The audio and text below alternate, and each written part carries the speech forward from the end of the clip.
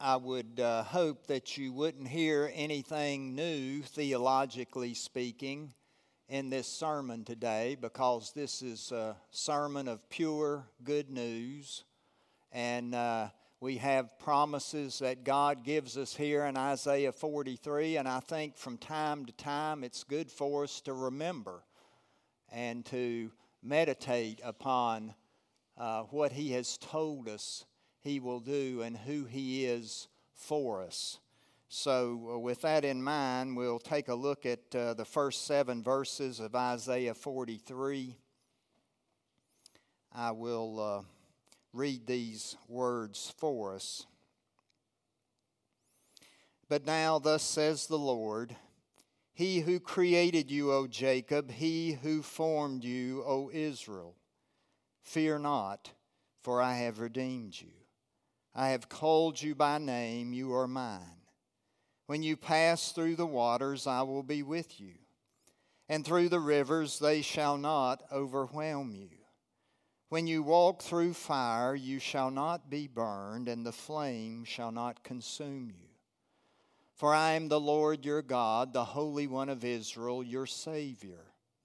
I give Egypt as your ransom, Cush and Seba in exchange for you. Because you are precious in my eyes and honored, and I love you, I give men in return for you, peoples in exchange for your life. Fear not, for I am with you. I will bring your offspring from the east, and from the west I will gather you. I will say to the north, give up, and to the south, do not withhold. Bring my sons from afar, and my daughters from the end of the earth. Everyone who is called by my name, whom I created for my glory, whom I formed and made.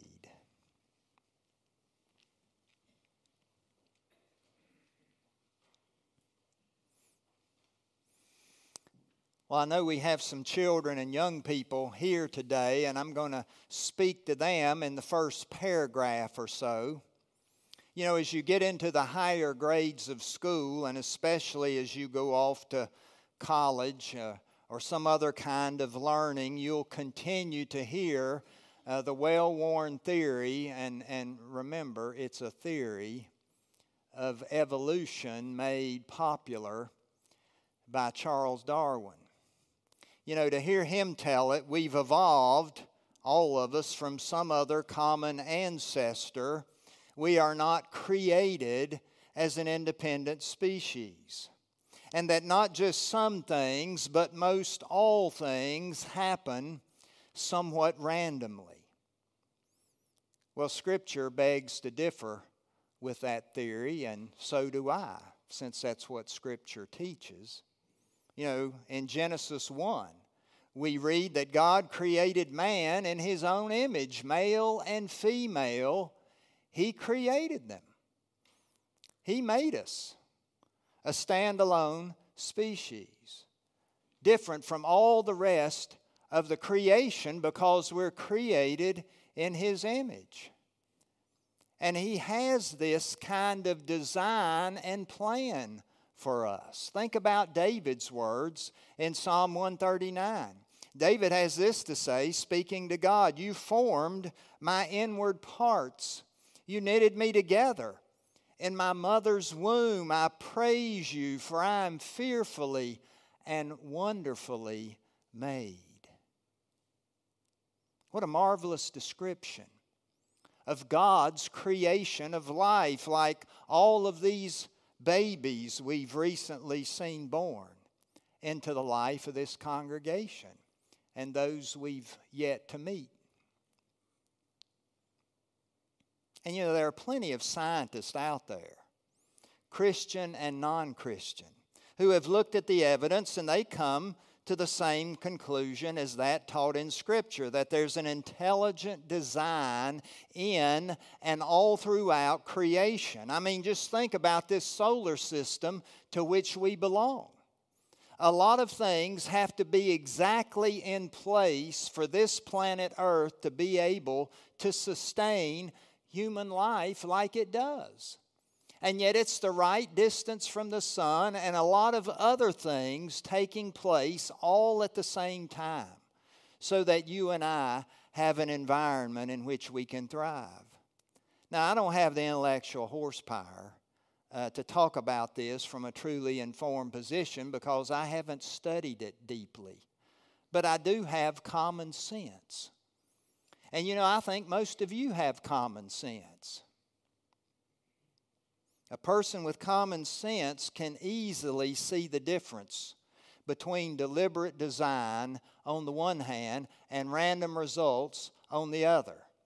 Just think about going out west. If you've ever been to some place like Grand Teton National Park, you can see those mountains rising up, and you think you're about, us Easterners, about 20 miles away, but you're really 80 miles away.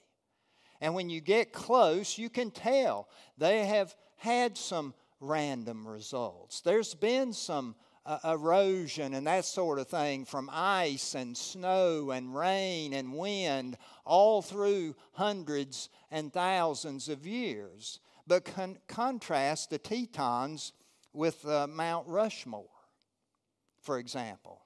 Now, are you really going to stand at the base of Mount Rushmore and say to the stranger beside of you, it's amazing the way the wind and the rain and thousands of years of erosion have produced such detailed likenesses of 4 of our former presidents.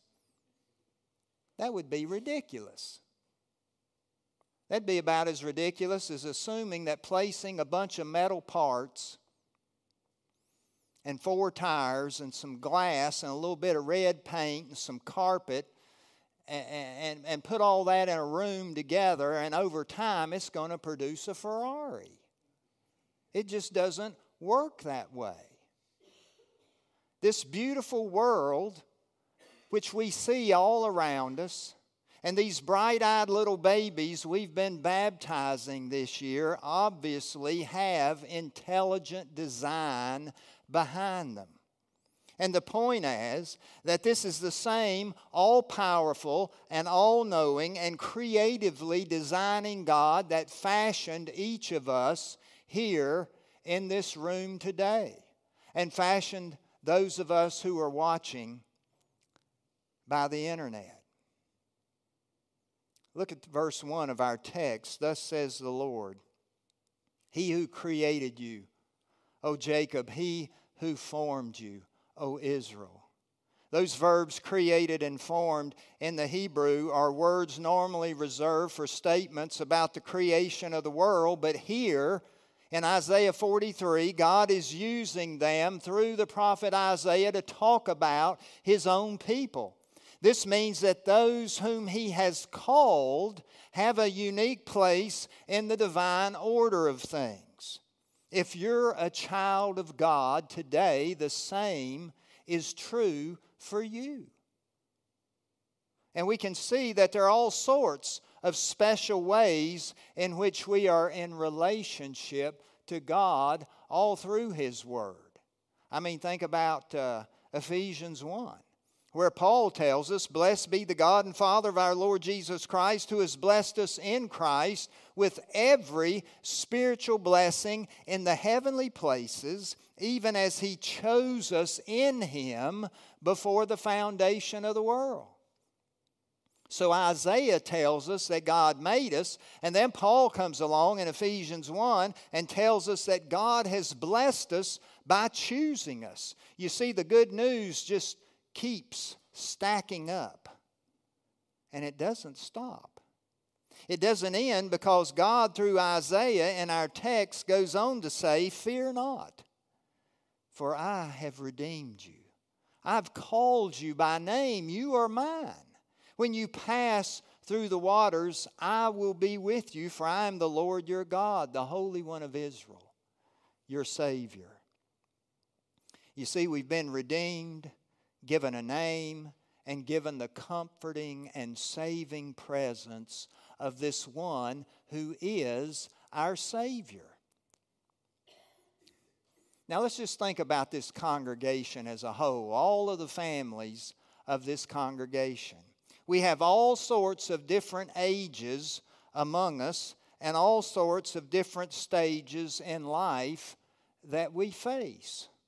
There's always something different happening. Sometimes it's an exciting difference.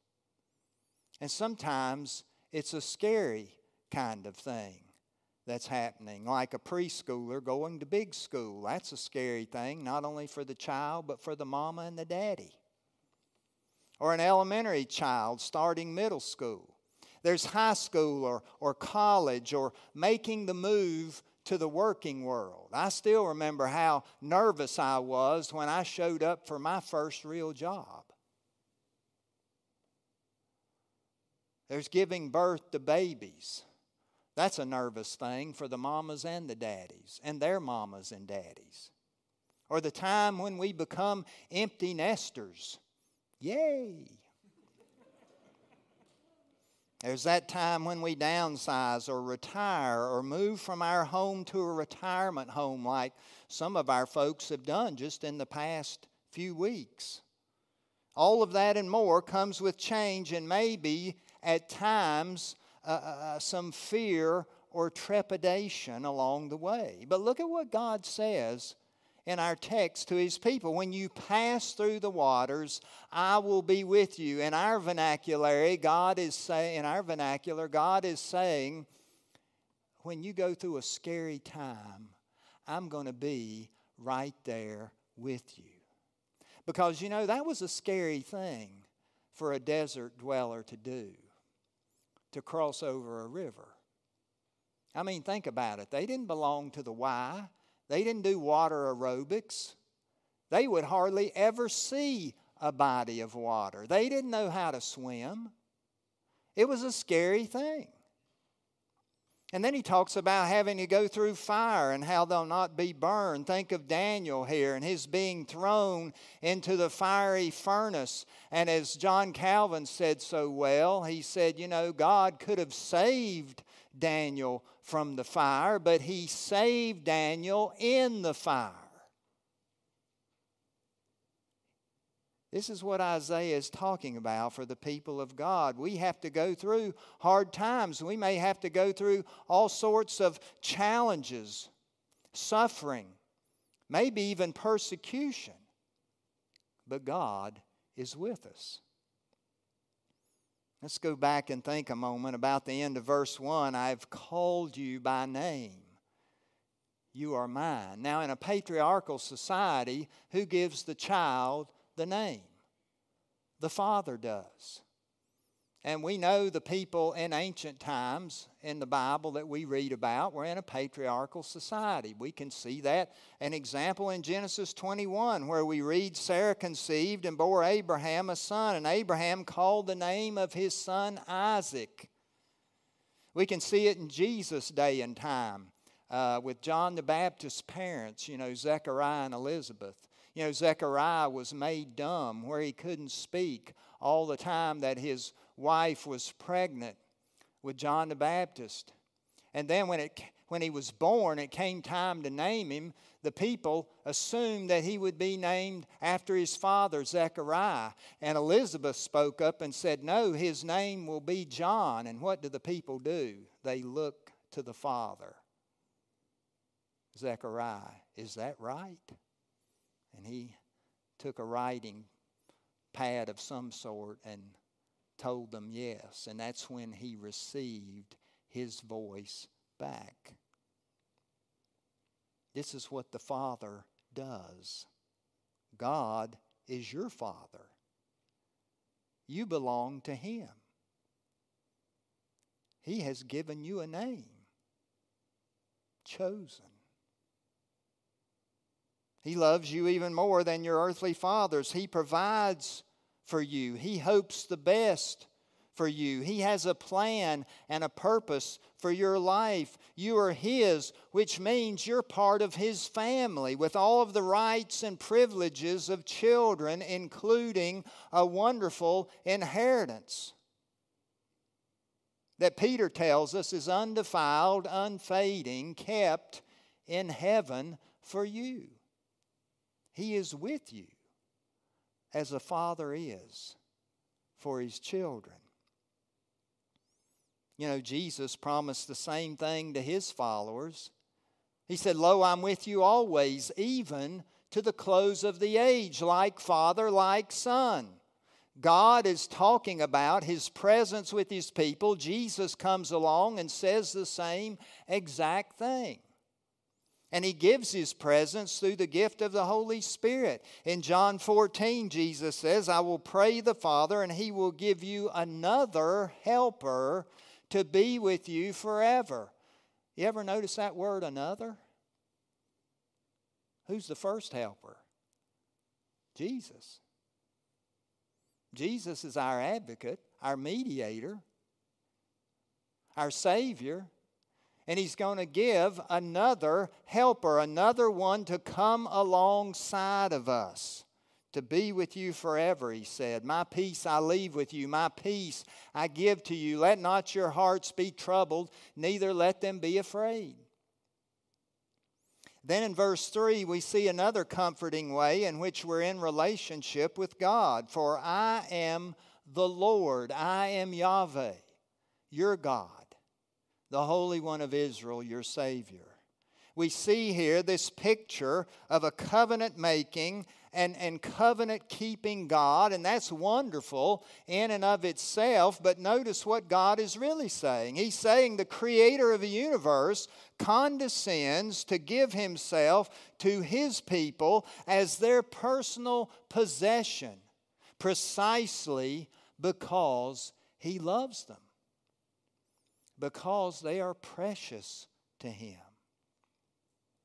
And this is our good news as well, because Paul tells us in Philippians 2 that Jesus lowered himself. He condescended to us and took on the form of flesh and became obedient unto death.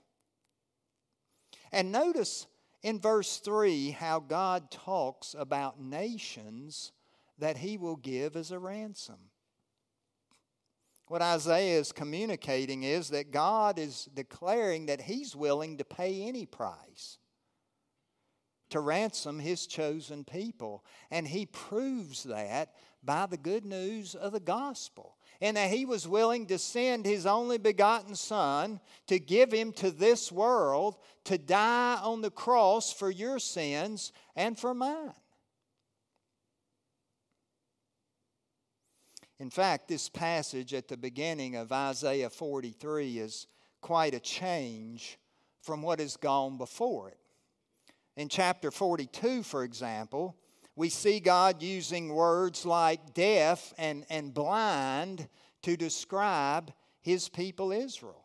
He says this is a people that's been robbed and plundered. They're all of them trapped in holes and hidden in prisons. They have become a prey with none to rescue. And of course, Israel is a prey with none to rescue because of their unfaithfulness to God, because of their sin, because of their selfishness, because of their disobedience, because of their constant complaining, because of their lack of trust in who God was. So what does God decide to do?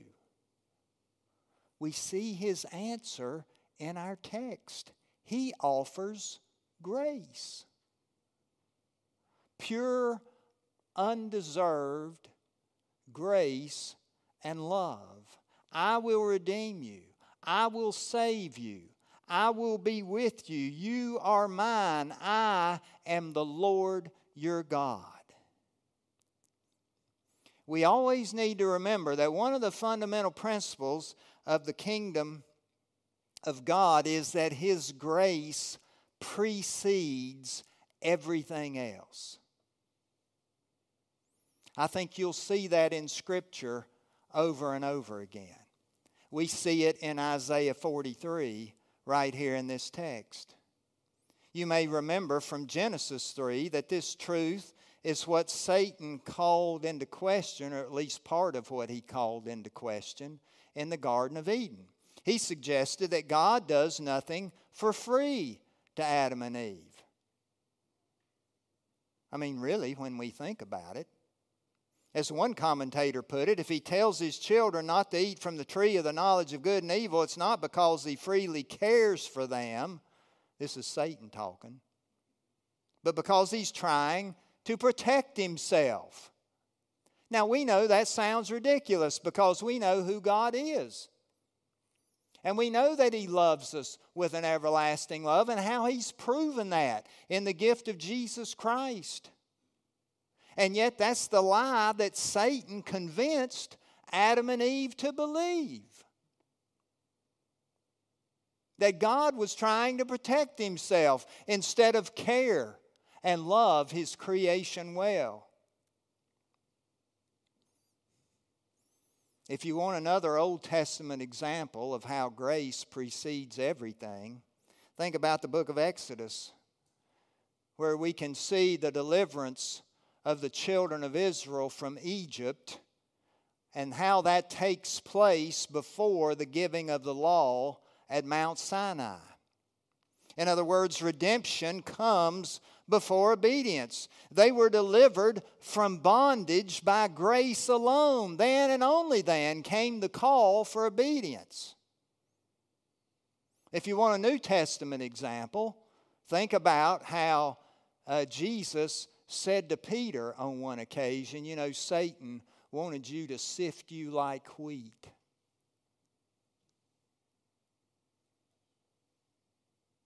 But that's not going to happen. And he said, you're going to mess up. I'm paraphrasing here. You're going to mess up, Peter. But you'll come back and do great things for the kingdom. Jesus given grace, even when He knows what Peter's going to do and how he's going to deny Him. Well, the same is true for you and me.